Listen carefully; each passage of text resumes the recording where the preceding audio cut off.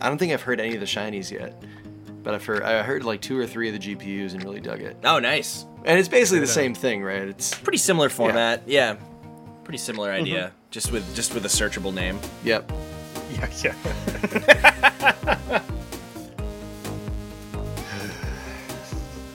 I know. We thought it was so clever. I know. I thought it was so clever. I thought it was like, this is great. No one can find us. I wonder if we'll run into that with Dr. Doctor. Maybe. It could be. I'm also not super married to that name either. Well, so. Dr. Doctor isn't like, I don't know, man. GPU is pretty That's fucking... a little bit too like, close to the bone on that one. It's like an industry term. Yeah, it's like a it's a GPU. It's like we could have done like if we had named the podcast like DMV, it might have been just as hard. You know? Oh, dude. All right, let's make a podcast, guys. All right. Here we go. Go. Here we go. I'm doing it. I'm doing it. You did it.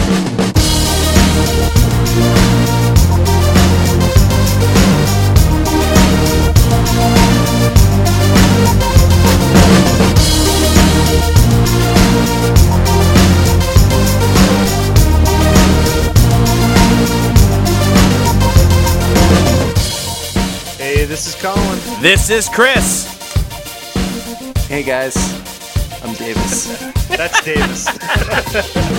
And like a successful recording of your favorite audio medium projects, this is Shiny Podcast. Following the light, throwing a little shade on the newest and brightest in today's gaming and technology.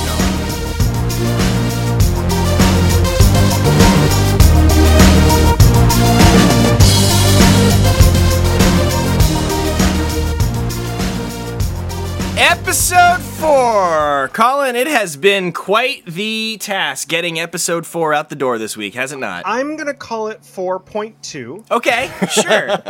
Is there a reason for that particular decimal? Like how far along the line you think we are, or like is this some sort of like version control like that's reflecting how many times we've done this? The most latter of that. Yeah. Of those options. This is our third attempt due to some snafus of trying to record this content. We're super excited to get this out to you guys, and we're going to try to do this with as much energy and excitement as we can possibly muster as humans who have talked about this for now the third time. You have to understand, when we set out to make a podcast, the goal was to find compelling technology-based content and talk about it together, like we do normally. But like, you also learn along the way that when it comes to audio recording, it's best to cover your fucking ass with as much duct tape and fucking like plaster and concrete as possible, because things go wrong. And in this case, we had a lot of really things go painful wrong. coming off. Yeah, it was like the hairs were just stuck right in there, you know? It was bad. So yes, this is the third attempt to make episode 4. For everybody that came and hung out on Thursday, I want to say thank you. That was a really good showing. So we are embarking on a journey in the Mojave Wasteland. Colin and I have spawned, with our awesome listeners' help, a man, the man, in fact, named Matt Mantuna. Matt Mantuna. Oh, Matt Mantuna. Mm-hmm. Now, Matt Mantuna is a very strong and lucky individual. He survived a shot to the head right off the top, but he's not overly bright, and he has a serious case of split personality disorder. Okay. As Colin and I swap save files for an hour of streaming Fallout New Vegas every single week before the Shiny Podcast on twitch.tv/shinypodcast. It's really, really fun. This week, I take over from Colin's creation, and we actually leave the first town. Excellent. Maybe. Or maybe. You can get pretty sidetracked. I'm totally gonna watch it. Good. this time. I'll be right back, guys. Okay, we're gonna just keep the pace. It's a lot of fun. The funniest thing thus far is how much time we spent actually creating the character, because given the set of rules that we were gonna do, like it's a 0 intelligence roll. So like so Matt is he's a special guy. But Did you roll it out like on dice or with like a? no, we just use the in-game interface. But we Got it. But we went through it and made sure that he came in at 0 intelligence and redistributed to strength and to luck. He in New Vegas, the company that made it was actually the original company that made the Fallouts way back in the day. Yeah, it's Black Isle, right? Well, Obsidian, but yes, right. yeah, exactly. Black Isle was the spirit, well, was the parent company, not parent company, but the company that dissolved and became. It was the precursor to it. Yeah, exactly. They put in dialogue options and story content that is only really specifically unlockable when your character is of very low intelligence. So there's I did not know that. Yeah, there's content for just about every play type over and above what. Oh, dude. Yeah, That's really cool. So we're going to explore that. Plus, I've never seen or played through any of the DLC really, except for like a little bit of one. I need to. I've never played New Vegas at all. Oh, really? I mean, 4 is the only one I've played. This is a great way to get into it, man, because like I remember seeing Colin play and just being like, dude, this is amazing. It's like, so good. I mean, yeah, 4 is obviously graphically a little more, impressive, but 3, I feel like 3 New Vegas they're stylized though. Like 4 kind of goes in that more like a realism direction, whereas like I feel like 3 they were kind of maybe making up with the like lower processing power. They were like using that to do something a little bit more creative. With, like, especially in 3 where like the game is all green and it's like it's very much colorized that to be this way. And some people don't like that. Some people are like, I fucking love stylized games. There are mods that like take that out. Yeah, and like fix the vegetation so that it looks less whatever. Whatever. I don't know, man. Yeah, but I mean, I mean, yeah. During our intro to the stream, I kind of talked about where it all started for me with, and it started with Fallout 3, in that series, and I really enjoyed Fallout 3. New Vegas, I just really enjoyed because, and what part of the reason that I was really excited to do this project is that there's just a lot of really great role playing opportunities. Like you can really kind of, you have very awesome kind of speech options and choices that come along with like your character and like how they're built, and it's really kind of cool to kind of see what you can do. While you were gone, I said that there are like options specifically for like a low intelligence role. Okay, well, never mind. Well, I mean, we can expand on that. Like it's so cool that everyone knows about it. They took that into account. Sorry, guys, that they were like, I spilt my drink all over the goddamn place. So. So it was you got to slow down on that seltzer, Colin. It was a mad dash to get the liquid away from my computer. I'll just be right back, guys. That was very cash, man. That was dude. I had no idea things were wrong. I thought you were just going to. You're a pro. Look at a sunset out a window, or have a quick pleasant chat with sunset. someone. I'm just gonna saunter away, and I'll saunter right back, and everything's cool, dudes. So hey, this is Davis. By the way, Davis is joining us for this episode of the Shiny Podcast, and the reason for that is we figured that if we had a guest on this fourth episode, shake it up enough, maybe it will actually end up in the can and out over the airwaves. Because I'm a bit of a good luck charm when it comes to podcasting. Yeah, so widely known. Yeah, it's true. He's. I mean, Davis has been involved in some of the most impressive and long-lasting podcasts of all time. Yes. So anyway, our first story today. Which ones are those? Equifax. It is super fucked up. It is bad. The worst breach of personal information basically in all of history. 146 million Americans' social security numbers have been compromised and will be released on the open internet if Equifax does not agree to certain conditions, including the transfer of several $1 million worth of Bitcoin. There's a countdown. There's a date which escapes me at the moment, past which, if they do not receive their money, they will release this information. But at the moment, we're just sort of waiting. So We don't have a ton of technical detail to go into, except that we know that Equifax is grossly negligent and incompetent. There are... It's kind of an understatement. It's insane. It's a really nice thing of you to say. Yeah, that's it. Well, because of course they're going to try to shift the blame to, terrorists or Russian hackers or some other third party. If people just played by the rules, we wouldn't have to have such stringent web security. Well, unfortunately, people do not play by the rules ever. And when you secure your database, if you, A, use the exact same database for your entire global network, and B, secure that database in certain geographies with the username and password. Keep going. Freudian slip of the password. Username and password being both admin, you're going to have a bad time, which is something that Equifax did in the Argentina. Yeah, I'm sure the folks breaking in were just laughing. I know, when they figured this is supposed to be hard. This is supposed to be hard. That's like the modern day equivalent of like, oh, what's your luggage password? That's 1, 2, 3. It's the same number of my luggage.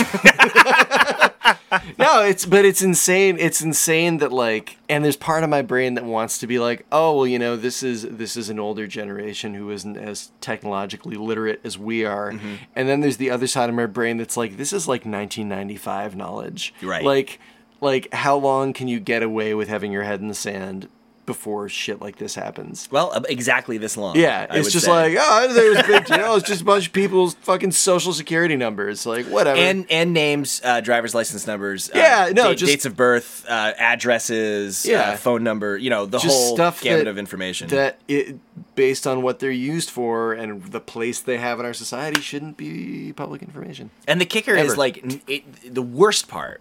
The worst part is, securing data, encrypting information, limiting access, that's not hard. That's a very much solved problem. We had that problem long before I ever had an active internet connection, and I was the first person I know to have an active internet connection back in the day. You guys were on the ball. Totally. It is a solved problem, except when you do not patch the servers that gateway the access to everybody's social security numbers. That's when you have bad things happen, and Equifax really fucked up. So people are throwing around terms like freezing and locking your credit. You should do that. That will generate a PIN. It's a pain. Yes. Yeah, and you get a PIN. Do not lose that PIN. It's the only thing that will allow you to unfreeze your credit when you need to. And so you have to get in touch with each individual reporting agency. You said there was a fourth one. I'm not super aware of who that is, but the three big ones are TransUnion, Equifax, and Experian. And you have to get in touch with each one individually to get the freeze done. Their websites are super overloaded. Their phone banks are really, really, really overloaded as well. But it's definitely worth doing. Otherwise, well, you and 140 some odd million of your best friends will be in a really shitty place. Yeah, you're kind of putting yourself into the worst lottery ever. Yeah. Unfortunately, we can't. I mean, I don't like FUD. I don't like just spreading fear. This is kind of the big one. This is kind of the worst case scenario that we've all been waiting for. Mm-hmm. So, maybe this means that this will be the galvanizing point for us to look at social security numbers and look at technology and look at the way that we're doing this type of authentication and identification and realize that we have better tools. Maybe this will be the moment that we kind of can move past the old system, because frankly, if these social security numbers do become public, they are immediately obsolete. Yep. They're just immediately, completely obsolete. So, the iPhone 8 and the iPhone 10 were announced. Or iPhone X, it's iPhone 10. But they changed the name of the Mac OS or the Mac operating system just in time to not have a name collision. Don't you love that? Thank goodness. Yeah. If only they hadn't just perfectly stepped in last year and renamed OS 10 to Mac OS. By the way, don't call it OS 10 because it's not that anymore. I never heard that. Oh yeah, can't do that. Oh, okay. Yeah. Cupertino says. People are really into it, and people are really not into it simultaneously. It's probably the most controversial iPhone release since the iPhone 4 and AntennaGate, which is to say that the Apple community seems to be very divided in how they're responding to it. The 8 isn't selling very well. The 10 isn't fully available. The 10, of course, has some features over the 8. The 8 basically looks like the next evolution of what the iPhone 7 was. It's very much a similar glass body. Mm-hmm. It's got the home button. With the home button and a Touch ID in there, like that whole thing. The new iPhone is the crowning feature is the Face ID and augmented reality technology. Are you familiar with the Kinect? Do you remember that? I am familiar with the Kinect, yeah. Kinect's very cool. Microsoft product. Yeah, it was. Yeah. The company that made the Kinect was purchased by Apple several years ago. They basically took a Kinect and condensed it into the space that the notch on the iPhone, if you've seen it at all. The screen is basically bezel-less. It goes right to the edge of the device. But there's this little black notch up top. And in that space, they've basically taken an entire Kinect and packed it into that space. Damn. Yeah. So that's the technology, the hardware that's enabling this Face ID unlock. Because now in iPhones, you don't touch it. You don't use your fingerprint. It scans your face, and that unlocks the phone. Cool. Mm-hmm. Yeah, and it's really. I mean, it's a little creepy. I immediately go to where that technology is, will be used in the future. Just scanning people just walking around. But it is very sophisticated technology. You can't. Like a picture of you won't unlock the phone. They tried to subvert that system in every way that they possibly could, and it will only unlock with your actual real face. Jesus. Now, one thing that I feel like has been missed in this coverage, because people are, really, there's a lot of implications for carrying a device around in your pocket that has that level of face recognition. Yeah, object recognition. Yeah, that's just like anything. That's a pretty clear idea of what that device is actually looking at that moment. Way better than even just a picture. It's like you can get metrics on the space that it's in. Yeah. But one thing that has been lost in this is it's important to know all of the compute for that device is done on the device. Apple isn't taking that data and sending it somewhere into their massive compute farm. There's no iCloud data center. Oh, that's interesting. So it kind of goes through that, and then it comes out and right. Well, so it's like. But if somebody hacks that device and. Right. Well, and then also. Can use that. I mean, you know me. I'm not. Stuff, I'm not a big Apple fan, but I have to. I have to. Technically, it's important to know too. The device. The way that it's implemented is there's this thing called a secure element on the motherboard, okay? Yep. The secure element is basically this isolated computer, this separate, completely separate system. And the way that they engineered it, nothing actually ever, except for the secure element, nothing ever actually sees the raw data. Like if you have your fingerprint in there or your face in there or whatever it is, no app, no part of the system, no part of the OS is at all privy to what's in that secure element. They just get basically like a mathematical approval or disapproval. So it's kind of like a digital lockbox that can that's on your phone and it has a specific purpose to it. Right. Right. Okay. I mean, if you're gonna do it, that's the way to do it. Right. And that's kind of as far as I can go with it, I guess.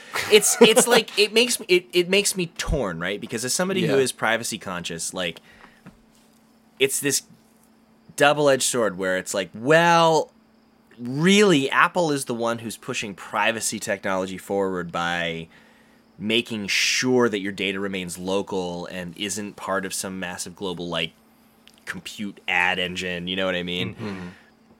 But at the same time, it's also like a severe limitation of choice. So it's a tough thing to recognize. But I have to give him props because after examining this, the security of the tech is pretty cool. You probably can't do that thing, like that function, much better, I suppose, if it is coming out into the world, and that's also probably inevitable. So, well done. Yeah, well done, Cupertino. I'm not gonna buy one. It's $1,000 fucking dollars. Yeah. Jesus. Yeah, it is not budget conscious at all. No. I'm gonna buy like a stereo receiver and like lots of pizza or a car.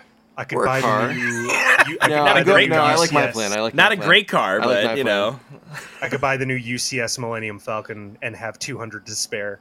Yes, you could. If anybody in the audience does end up with the iPhone 10 or even the iPhone 8, please let me know because I actually would love to hear about it, hear your feedback, and I will probably go out of my way to find one and play with it. So that's that's gonna happen. But we just got our Pixels though, so we're in good shape. Yeah, exactly. And that's, by the way, coming out. The Pixel 2 is coming out on October 4th. Rumor is, of course, that there's no headphone jack.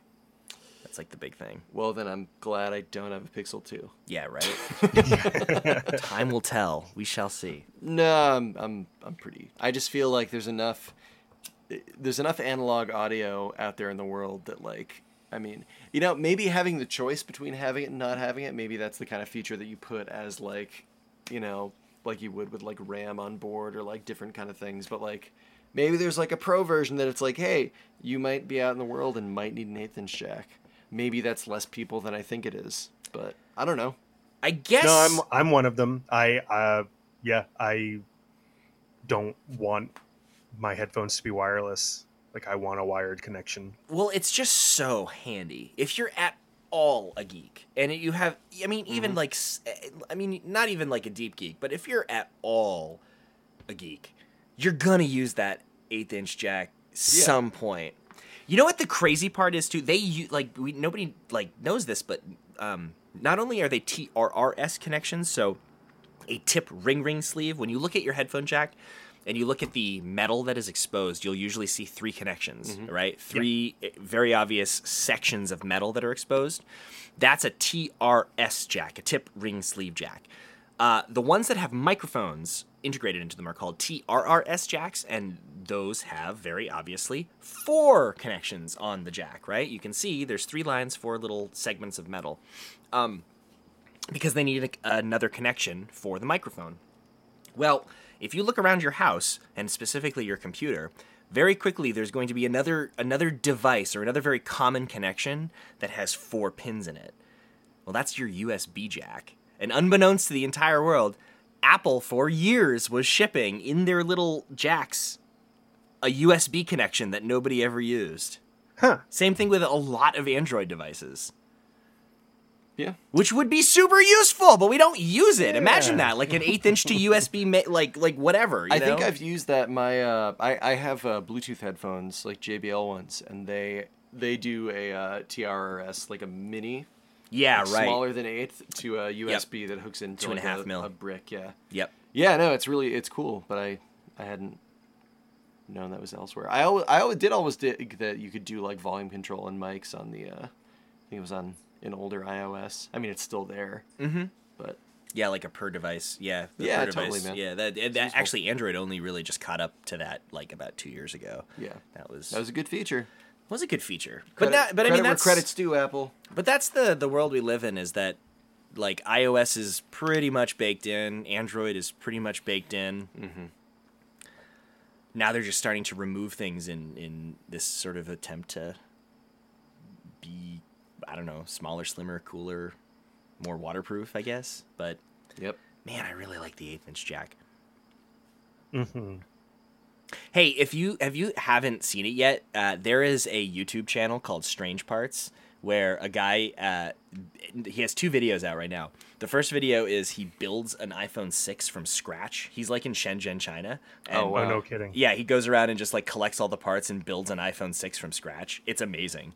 The second video is, in my opinion, even better, where he modifies an iPhone 7 to have an 1/8" jack. He like does it, like, and just does it by The fact that he's in Shenzhen and has access to all of these parts and all of this, like this. That's so cool. It's an interesting look into the culture of like electronics fabrication. Yeah. Because like down there, it's these massive open component markets, and he really goes into like how that all works. Yep. To source the parts to make it possible. Mm-hmm. And he also blows the whole claim by Apple out of the water that they had to do it to make it, slimmer or whatever. He has a fully functional headphone jack in an iPhone 7. It's pretty cool. I think that channel is called Strange Parts. Yeah. Right. I'd love to check that out, man. Ooh, that was a good segue, guys. That was awesome. Yeah. That's where the sound effect will go when we actually release it. See? Oh yeah. Yeah. Nice little sting. It sounds like.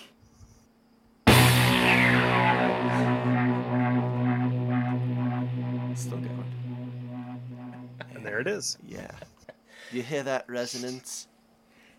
Hey, Google bought HTC. Wait, no, it didn't buy HTC. It bought Not all of it, anyway. Some of HTC. What the fuck is that about? Yeah, so Google and HTC came to a deal where Google, in pretty expensive headhunting operation, paid $1.1 billion and acquired 2,000 HTC employees. No factories. Just the bodies. Yeah, no factory. Yeah, just no the talent. manufacturing. Just the bodies. Just the talent. Just the bodies. Just the bodies. Well, when it comes to HTC, man, this might be that very let the bodies hit the floor. Now, my understanding is HTC built one of the new Pixels, but not the other. And I can't remember which is which, but I think LG built one and HTC built the Pixel is 2. Correct. Oh, the larger version was by LG. The smaller one was by HTC. Okay, that's interesting. So, I know I made this. If you heard this on the live stream of the second attempt at recording this episode, you heard this rant. But I'm going to make this point again because I think it's an important one. Because this purchase of HTC's talent and not the manufacturing capacity is very telling, I think, of what Google thinks that they're capable of. So Google is in hardware in a big way, right? Google is now making the Google Home. They're making the Wi-Fi system. They have all of these, Wi-Fi, like special home Wi-Fi bridges that enables their Nest line of products and a bunch of other home things. They're making phones. They're making tablets, and of course, they're also making Chromecasts and little doohickeys like that. Mm-hmm. Mm-hmm. So the reason Tim Cook is CEO of Apple today is not because he had a bunch of great ideas on what iPhones should look like. It's not because he knew how much aluminum to remove from the Mac Mini. It's because he's a logistics expert. It's because he's able to take all of the global electronic parts infrastructure and bend it to his will. He's able to source parts from A to go to X, from B to go to Y, time it perfectly so supply and demand matches up to get the best deal on the best parts at that time, knows when to bring in parts of manufacturing under their own roof, knows when to outsource, knows how to, where to buy screens and how to do that and how to make sure that you get them at the right time. That stuff. That's why Tim Cook is CEO of Apple today. That's what he did, and that's what he's good at. By not buying manufacturing capacity, Google, I think, is signaling that they think that's how they can compete. They want to make stuff just like Microsoft is doing, and the reason why Apple is every once in a while the most profitable and richest company on the planet. Mm-hmm.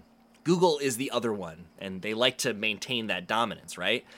So they think, like, they're just getting talented creators, designers, developers, people that like help make the software work. Mm-hmm. They think that they can match Apple's prowess in hardware logistics, supply logistics. because otherwise they'd buy their own plants. Google is certainly rich enough, and they're certainly powerful enough to really make that work if they wanted to, but they say no. We're going to actually, even though we're making the pixels, even though it's like designed by Google, it's like the blessed stuff, you know, this generation, especially being made by two different manufacturers, when you look at the devices, and I know we just have like rumor renders and like it's not official yet until October 4th, but when you look at the two devices, you're guaranteed you're going to feel the same design language. You know, even like they're going to look the same. They're going to look like the same part of the same series. So with all of that, in mind, like they've got this fabric of what the Google hardware brand is now, but they're not buying the plants, dude. They think they can out Apple. Yeah. Hey, man. No, I think you're spot on. No, I think you're quite right. It's kind of a best practices type scenario. It's like if you can identify what a competitor has and you don't, just like beef it, man. That's it, and that's it. That's it right there. I don't know if they can or if they cannot, but that's, I think, the move.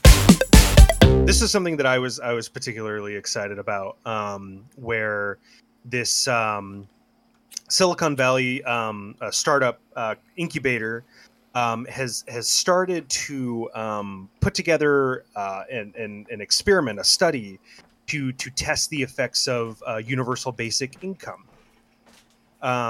Something that I think is going to be incredibly relevant coming up probably sooner than we think as more and more jobs are lost to automation and the need for this kind of thing. So I was really excited to see that there's somebody out there actually beginning to kind of put something like this together to actually get some data on the subject. So that startup is called Y Combinator. And yeah, so they're trying to get about 3,000 people to participate in this study across 2 states that we do not know what those states are, but it'll be $1,000 for a month, or sorry, $1,000 a month for up to 5 years for 1,000 people, and then the other 2,000 will get $50 a month. So say that again, $1,000 a month for how many? 1,000 people out of the 3,000. Okay, and then total. the rest get 50. 50, yeah. I'm not quite sure why they didn't find maybe a little bit more of a middle ground there, but I guess it maybe to compare extremes. You know, yeah, exactly. Are you allowed to have income above and beyond that, or like? I believe you are, but I think the hope is that this will encourage people to not participate in traditional employment, that they will use that money to invest or, you know, if they're entrepreneurs to kind of get out there and maybe be a little bit more creative and, you know, allow people to take more risks than they could. So I would imagine that yes, you are allowed to have another income. But I would imagine their hope is that it will promote people moving away from that. Yeah. I think about, in that kind of stuff, I was thinking about like how broad is the range of profiles in the test group, you know? Like, yeah, what's their... I wish that they provided that. Well, and they can't because if it's an ongoing study, then that totally... Of course. Yeah. But, yeah, that's the kind of thing I wonder about. That's really interesting, man. Yeah. I'll tell you what, man, as somebody who's starting a small business as we speak, having some, like, cushion of just state cash that I knew that I could, like, rely on to, like, keep certain lights on and, you know, maybe a couple grocery bills, that would be tremendous, you know? That would be tremendous. Yeah. And how. But of course, man. You know, no rest for the wicked. So that's something I'll definitely be keeping an eye on. I suppose that in 5 years we will probably get to episode 312. So in 312 we'll do a UBI update. Yeah. Nice. Damn it. This is going to be one of those sad tragedies of losing the episode, because I had a great, very dramatic like rant about this particular subject. But I'm not going to go through it because I cannot replicate that passion. However, everybody thinks that like McDonald's workers and like, maintenance crew, like, sweeping the supermarket, that's what you think of when you think of automation. But that's not even close to the half of it. I mean, think about, how many industries require there to be this canonical interpretation of some amount of facts. Mm-hmm. Well, that's a perfect job for a computer. Like law, like lawyers. Lawyers will be replaced by automation very quickly because it's perfect. Medicine. We just had that robot that performed a dental surgery on someone for the first time and was successful. Yeah, in China. Yeah. And it was great. Without human intervention whatsoever. Right. Whatsoever. The program performed the surgery. There's only so much variability in the kind of human model. It's like parts are parts, There's there's a range, but it definitely has pretty sharp parameters, Right, right. And I mean, and robots can figure that kind of stuff out. I mean, given the choice, it's like, do you want the thing that can give you a perfect result every single time, or do you want the thing that's been up for 48 hours? Mm-hmm. Robot lawyers, man, that's hard in my mind. That's isn't that preferable though? I mean, truly, it's always that double geek mind thing where it's like both sides. So one side is like, yeah, like that would be great. It would be just like. The laws get put down. There is the interpretation, because words mean things, and that's actually tough to think about because language changes over time, and I wonder what that might do to language if legal language is set, because it's all logic. And truly. So if you do classical logic, there would have to be control for societal contribution and oversight, right? Because like you say, words change meaning, interpretations change. So, that would have to be responsive to that. Language has historically been, and I think as long as we're the sort of weird little creative species that we are that talks a lot, language is always, even if this kind of thing were set, language is going to change. So would it become, but what would its place be in our society? Would language kind of more fold around it, or would language diverge and it would become like Latin in the Catholic Church or something that it's this old thing that means a very specific thing? And I mean, even that has its interpretations, but that's, my analogy for it. It's something that some people know. Some people don't. This got me thinking about something else too. Actually, would you want a robot automated judge? Because most judges are lawyers first, right? Mm-hmm.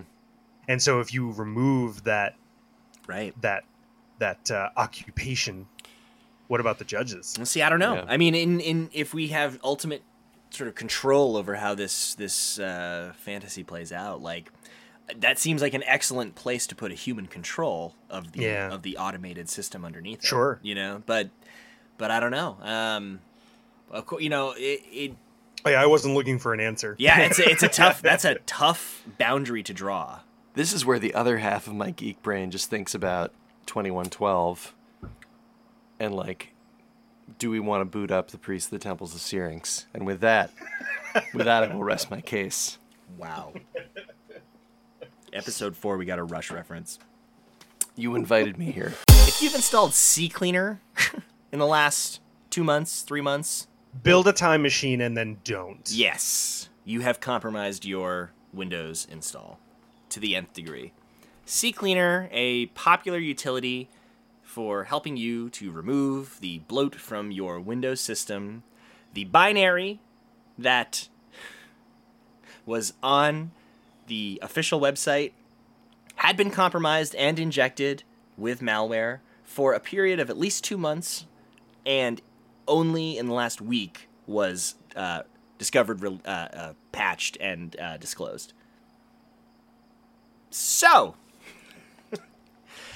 just the other day, I was contemplating downloading their other tool, oh gosh, what's the name of the company? It starts with a P. Periodontist? It's Pterodactyl? Definitely pterodactyl.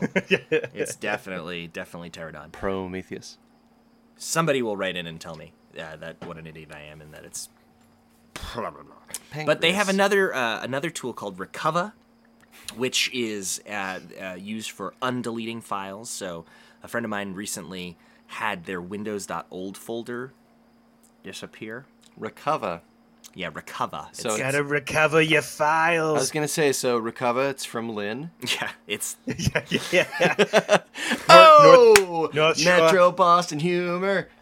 It's yes. It is. Ugh, that's just, it feels gross.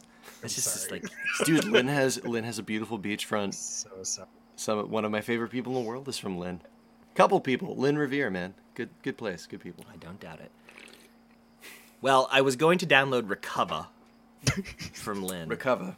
To help with the undeletion problem. Dude, download it, guy. Except I can't because now I don't trust the company anymore. Dude, that fucking sucks. That's it for the news, and if that's all you're here for, go ahead and turn us off or stick around for our deep dive. Guaranteed we'll be back next week with the latest, the greatest, and sometimes the hatedest in gaming and technology. Look us up at shinypodcast.com where you can subscribe to the latest shows and check out whatever else we're cooking up for you.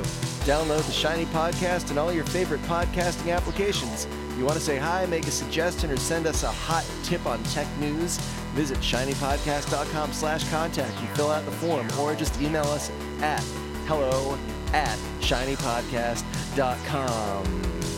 Okay?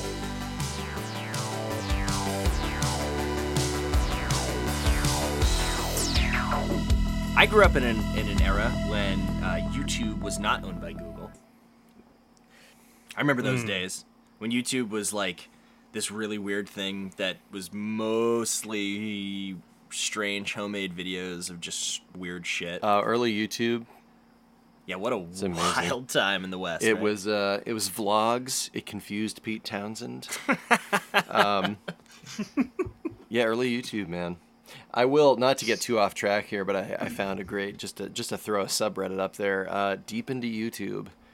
A lot of that kind of, really? The strains of classic YouTube live on, and Deep into YouTube. They can only post things that have under a certain amount of hits, and a lot of it's just weird, like, small-time comedy and, like, odd video editing stuff. It's cool as hell. Oh, great. But I feel like that's what YouTube kind of used to be. Like, right. you would find that uniformly that. It was closer to the surface, and now it's like you have to go to the sort of niche, like, oh, it's like no one's seen it. Right. But, like, that's what YouTube was. Right. But that was the dream, too, is, like, that your video would be the one that skyrockets, you know? Totally, man. That was, like, you could go viral. It's the golden days of, like, Numaye and, like, Trololo Man. And, right. You know? Obviously, YouTube has since been purchased by Google. Yep. And it's now the second largest search engine in the world. Did you know that? Google is the second? No. Google is the first. YouTube is the second? YouTube. Yeah. Oh, yeah, because it's just like a video function. Yeah. So Google is... Yeah, I didn't know that. Yeah, not Bing, mind you, not Yahoo or whatever. Oh, I thought Bing was on top. No, sir. No. I'm Guys, joking. By at least the first two spots, which is crazy. I fucking love Bing. Not serious about that whatsoever. I mean, everybody loves Bing for about 12 minutes every other week, but, you know. It actually, there's one part about it that I do enjoy. It's related to my job, but it allows me not that. It allows me to very quickly switch from maps to web, which Google hasn't quite mastered yet. Oh, interesting. So like. So if I type in an address and I need to look it up, I can seamlessly switch from that to searching that address in the in the web browser as opposed to on Maps very quickly, as opposed to Google where I have to copy and paste it. Oh, sure, yeah, right. Yo, dude, and yeah, GG. It's very small, but very small thing, but I do prefer it for that one thing. But outside of that, no, I no. I don't use it at all. Wow. Well, anyway, enough about Bing. So YouTube is transformed into this very, very central mainstream platform, right? I mean, it's a lot of things too. It's YouTube for a video content distribution like platform. They do a lot of music, right? YouTube Red, this service that exists, which is the worst brand name of all time. YouTube Red is say it 3 times fast. Yeah, exactly, and type it 3 times fast. It's a music service where features in the video app are enabled by being able to consume your music through there. There's also YouTube TV now. Yeah, which is like a Hulu competitor. They're in an interesting place where they're trying to be like a video content streaming service, like a paid video content streaming service with like major network clientele, right? And including ESPN and big players. But they're also kind of keeping their like user friendly, like everybody can post videos sort of thing going on, which is it's an interesting path to arrive at that as, whereas like Netflix started as sending physical discs, and arrived at streaming. YouTube is kind of like naturally finding its way there, but through a totally different avenue. Yep. And this is where I think the conversation starts today, because over the last couple weeks, there's been some very interesting, very bold moves by Google and the management of YouTube. So there was a report that NPR did about targeted advertising on the YouTube platform and using and how far you could hone your target demographic for how targeted can we get, and what are the parameters of the categories that exist. So they went out of their way to find the category Jew haters. Yeah. And related categories, and the algorithm of YouTube, not only did it let it go through, but it helped them formulate the search to better target the Jew-hating demographic, because it's just a fucking algorithm at this point. Yeah. Okay. Which is disgusting. No, I mean it's like, oh my God, there's but so they did that.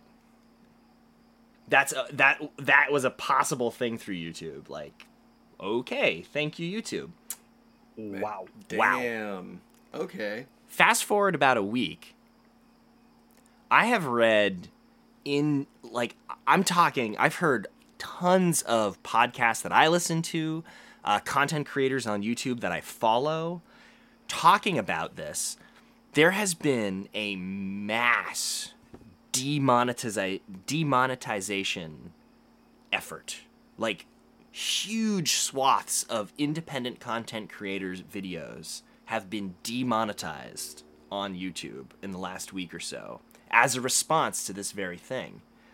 Always, I mean, I don't know if you've ever explored the way that it works in YouTube, but like, it's pretty draconian. You're guilty, and then you have to go and like make the case that your video is actually not offensive in whatever way that has been flagged. Those flags don't always make sense. It's Google, so maybe somebody's there, maybe somebody's not, It's a real pain in the ass for people. And a lot of these demonetizations are around sort of a more technical and technical political intersection. There's a lot of these sort of, a lot of the content that seems to have been targeted is anything that could be remotely interpreted as off narrative, or like, not, it doesn't make you feel warm and fuzzy about a particular set of like priorities for Google, basically, is what it comes down to. Like, priorities for Google on a very like political level. Now, I've got some links that I'll toss into the show notes to sort of like expand on this. Yeah, that's I'll find the original report on it. It's not limited to YouTube either. If my understanding is they also did this on Facebook, but with different. I mean, like, and Facebook allowed it to go through too, but like there were different. It was just different, It's a different platform. It works a different way. So, anyway, where does that kind of put us? Because you described the YouTube of what like the old YouTube and where we came from. The before time.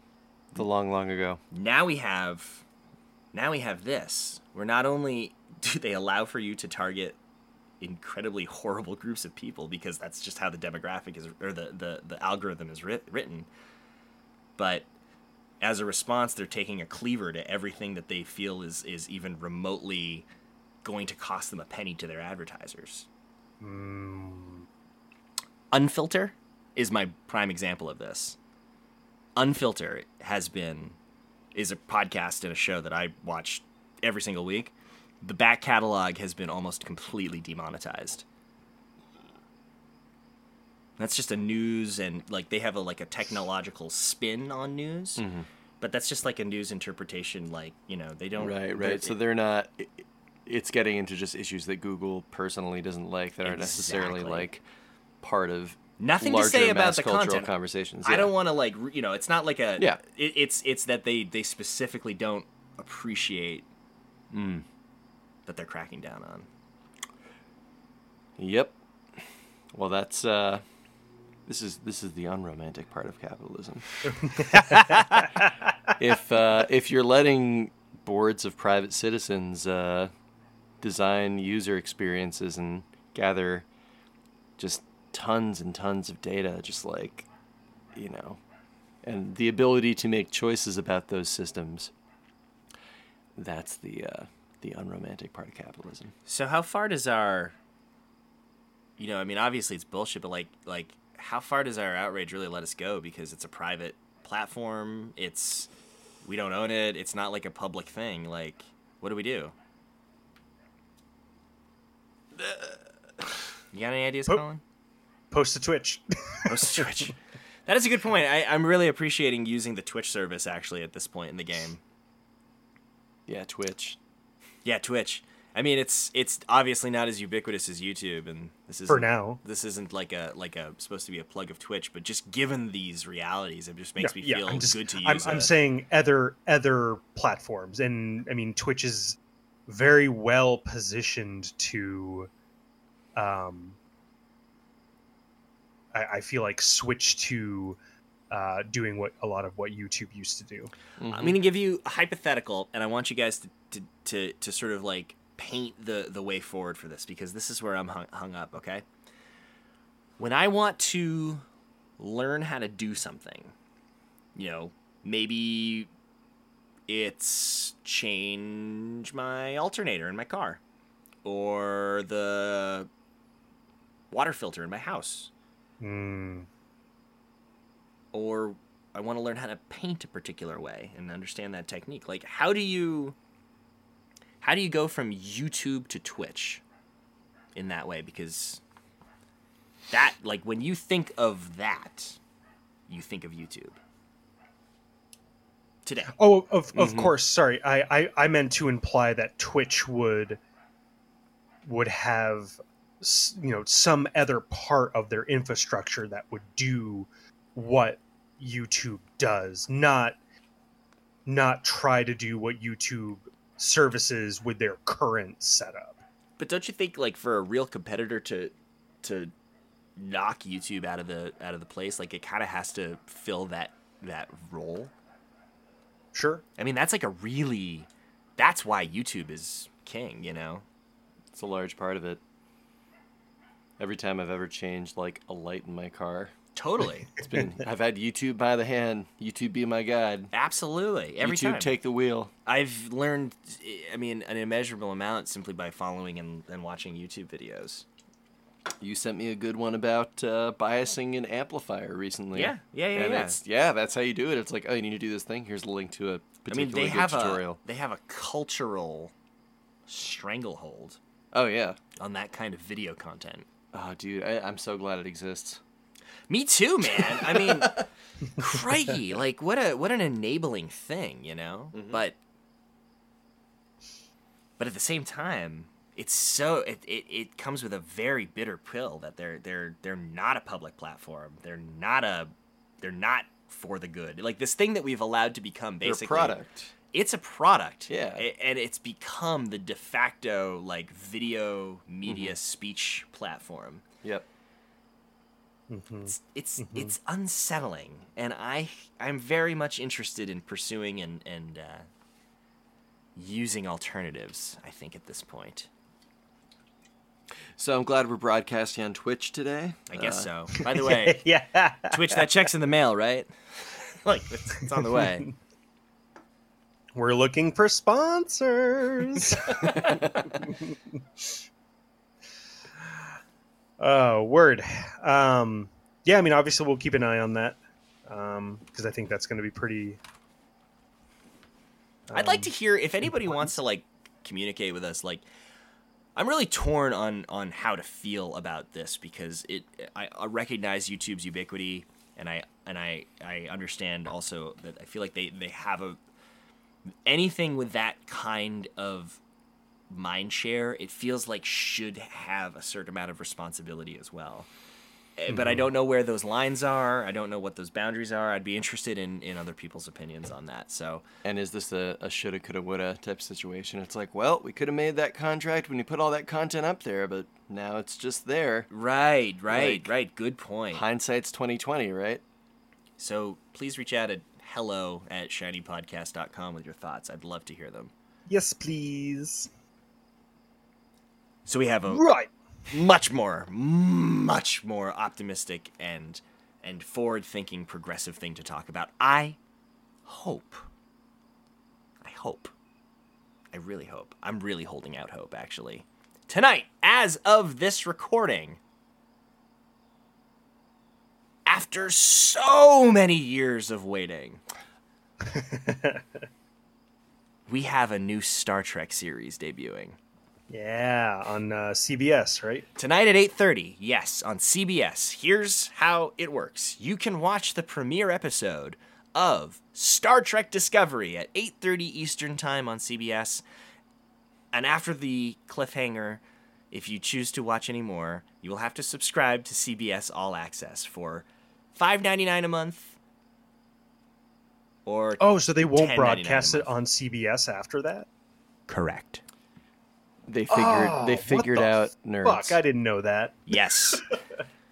Yes. They figured it out. Yeah, no, they know, because I'm a Star Trek fan, and I will do absolutely fucking anything I possibly have to get at my Star Trek, but they are manipulating me into taking part into a third-party service that I otherwise would not participate in, because have you seen the rest of CBS All Access catalog? It's ridiculous. It's like Survivor. Sweet, man. Yeah, totally. Great. Star Trek Discovery. However, I will be watching this every single week as they drop the new episodes, especially since Twin Peaks is over and I no longer need a Showtime. I still got to get up on that. Oh, yeah, you do. Yeah, I do too. Yes, you do. Everybody should. If you have ever watched Twin Peaks, the return is absolutely worth it. But Star Trek, I'm so excited for this. You guys know what a Star Trek fan I am. Do tell. I have no idea what you're talking about. Oh my god, I'm such a... I was born in 1987. He's literally never mentioned this. Yeah. Ever. I was born in 1987, and so was Star Trek: The Next Generation, and my family watched it every week as it came out, as I grew up. It's a fact. I mean, we were both friends with Chris as children, and like, I grew up in a house that just Star Trek was not a thing that was even part of. Oh no, Star Trek was so not a thing. Like, my dad is and my mom and no one, and in fact I didn't know anybody. Yeah. not just like my, like, outside of my, like, within my family, like, I didn't know anybody who loved Star Trek and was so invested in Star Trek as much as Chris. Oh yeah. Yeah, that never ended. That's still true. And it's beautiful. It's still true. It's really, truly, I'm not kidding, it has informed the vast majority of my, societal, like, political views. Like, really, like, when you think about it, yes, I'm such an entrepreneur, but there's all of these amazing values that I think that the show does such a great job of showcasing the best of humanity and in the best of conditions, what, like, this species could evolve to in a relatively short amount of time. A post-want society where we do provide for everybody, and we ensure that your basic existence is is provided for so that you can indulge in your passions and pursue the very things that, got to get on those replicators, man. That's right. Yeah, having complete like a limitless food supply really helps with that. I made the mistake of reading Transmetropolitan from end to end before ever watching Star Trek, so my feelings about a post scarcity society are a little different. But I can still appreciate Star Trek. Yeah, I just started getting into Deep Space Nine because Chris got me hooked on this one really great episode, and I was like, I'm gonna go back and start at the beginning. Well, DS9 is and it's been great. Dark series. In fact, I've been working on like trying to find some MOCs, some mocks for a Lego for the Deep Space Nine station. Oh, cool! Any luck?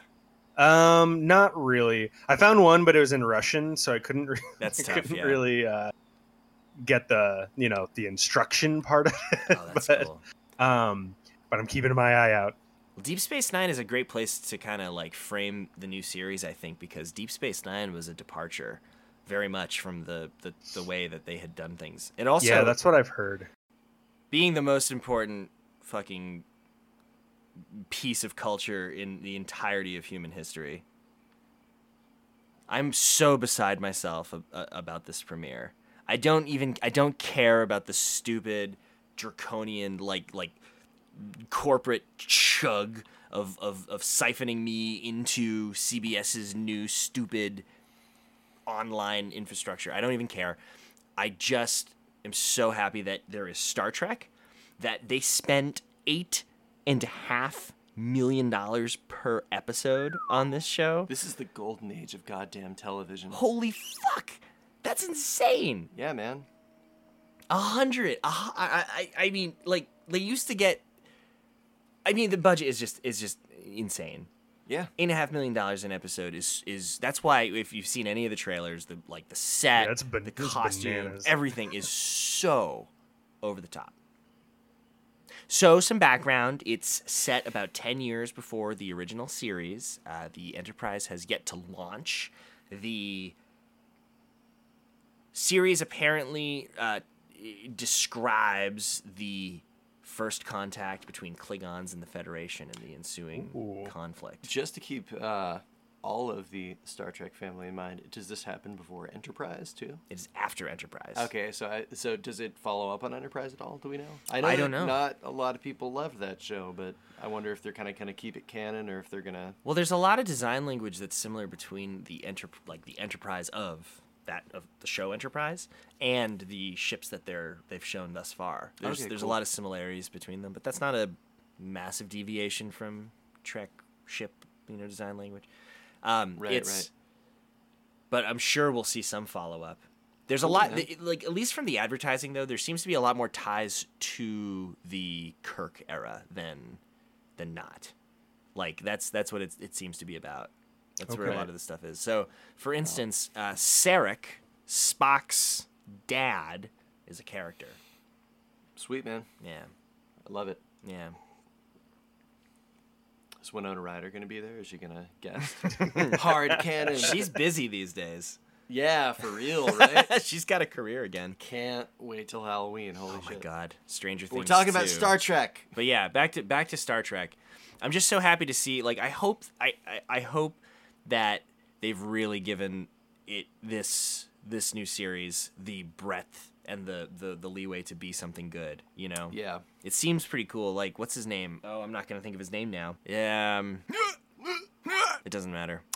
British actor. He's awesome. He's the bad guy in The Patriot and in the Harry Potter movies. He's that guy. He's Malfoy. He's Father Malfoy. Father Malfoy. Father Malfoy. Yeah. In the I don't know what you're talking about, but I believe you. Is he in this one? Yeah, he's one of the captains. There's many captains because the show is about a first officer, apparently, not a captain. Huh. Yeah. That's cool. It's a different perspective. You gotta respect the entire chain of command. If there's a lot of stories. To be told it's Jason Isaacs. Thank you for rescuing me. I could have used that about 15 minutes ago. Sorry. Who's that guy? Who's that guy? Who's that guy? Who is that? Okay, Jason Isaacs. Thanks. I've never heard of this person before. Oh, really? Actually. I didn't watch all the Harry Potter movies. It's okay. He's.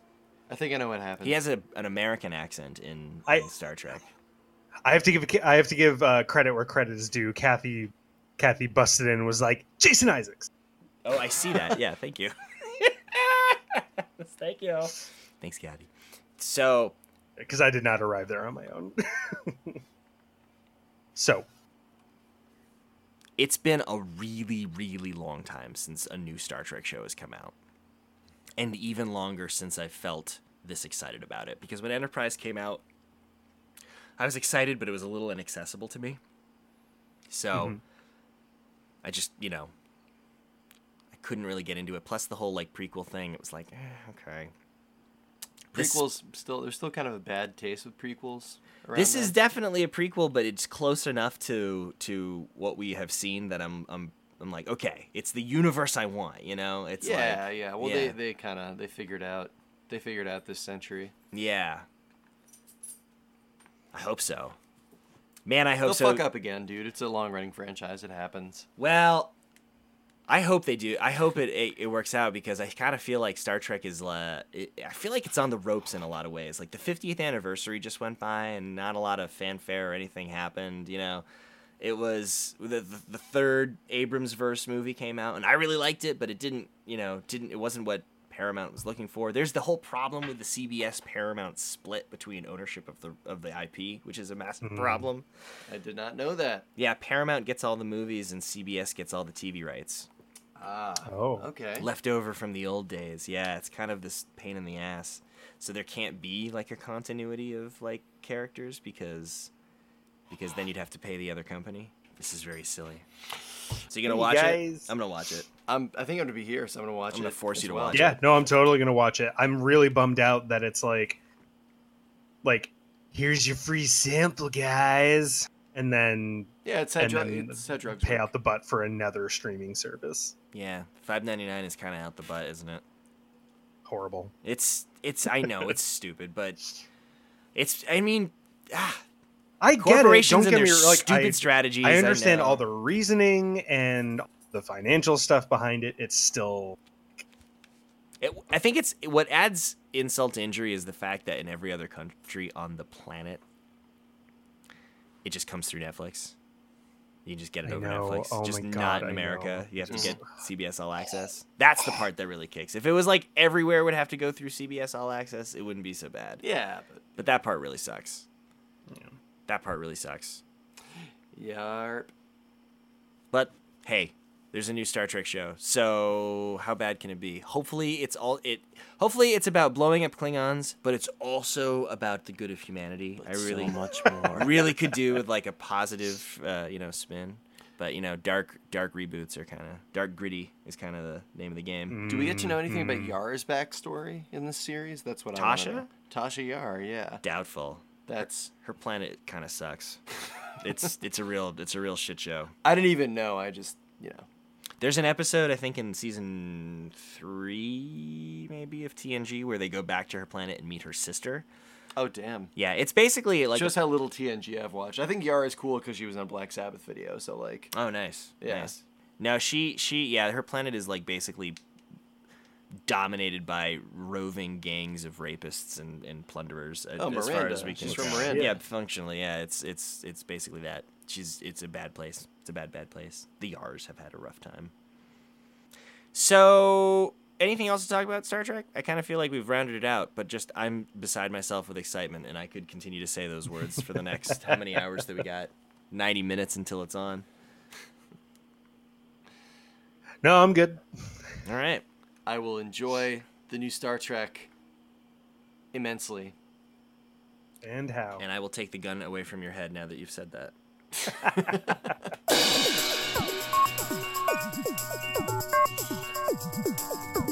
Whew, guys, we did it. This has been. Please tell me that Audacity is still recording. Oh, it is. Everything's recording. Everything's recording. All right. This has been the Shiny Podcast. You have listened to The Shine once again. Somehow you have ingested through your ears. That's what should come through your eyes.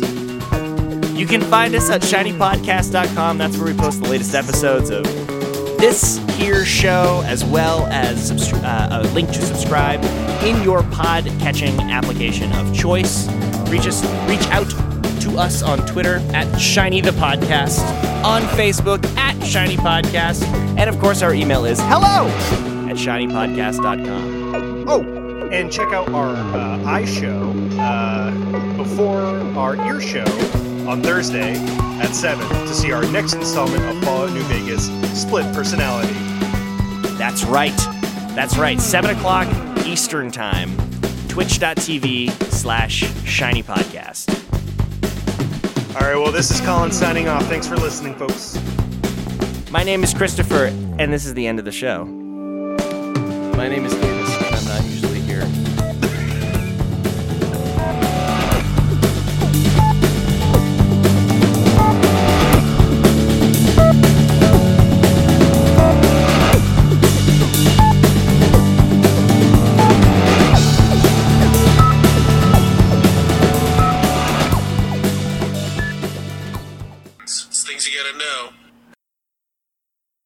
Texture is hard, kind of. Hey, Bruno, get your nose out of there. Jebba. Please clap. It is entirely possible that this will be meaningless to you. You always did the best Sarvox impression, man. Well, dude, like, one for the ages. Beauteous. This content will be meaningful to you. Or it won't. Everyone loves Sarvox. Come on. Did anyone, like, Fred was for plebes, man. It's all about Sarvox. You should listen to yourself talk sometimes. I'm stuck with it every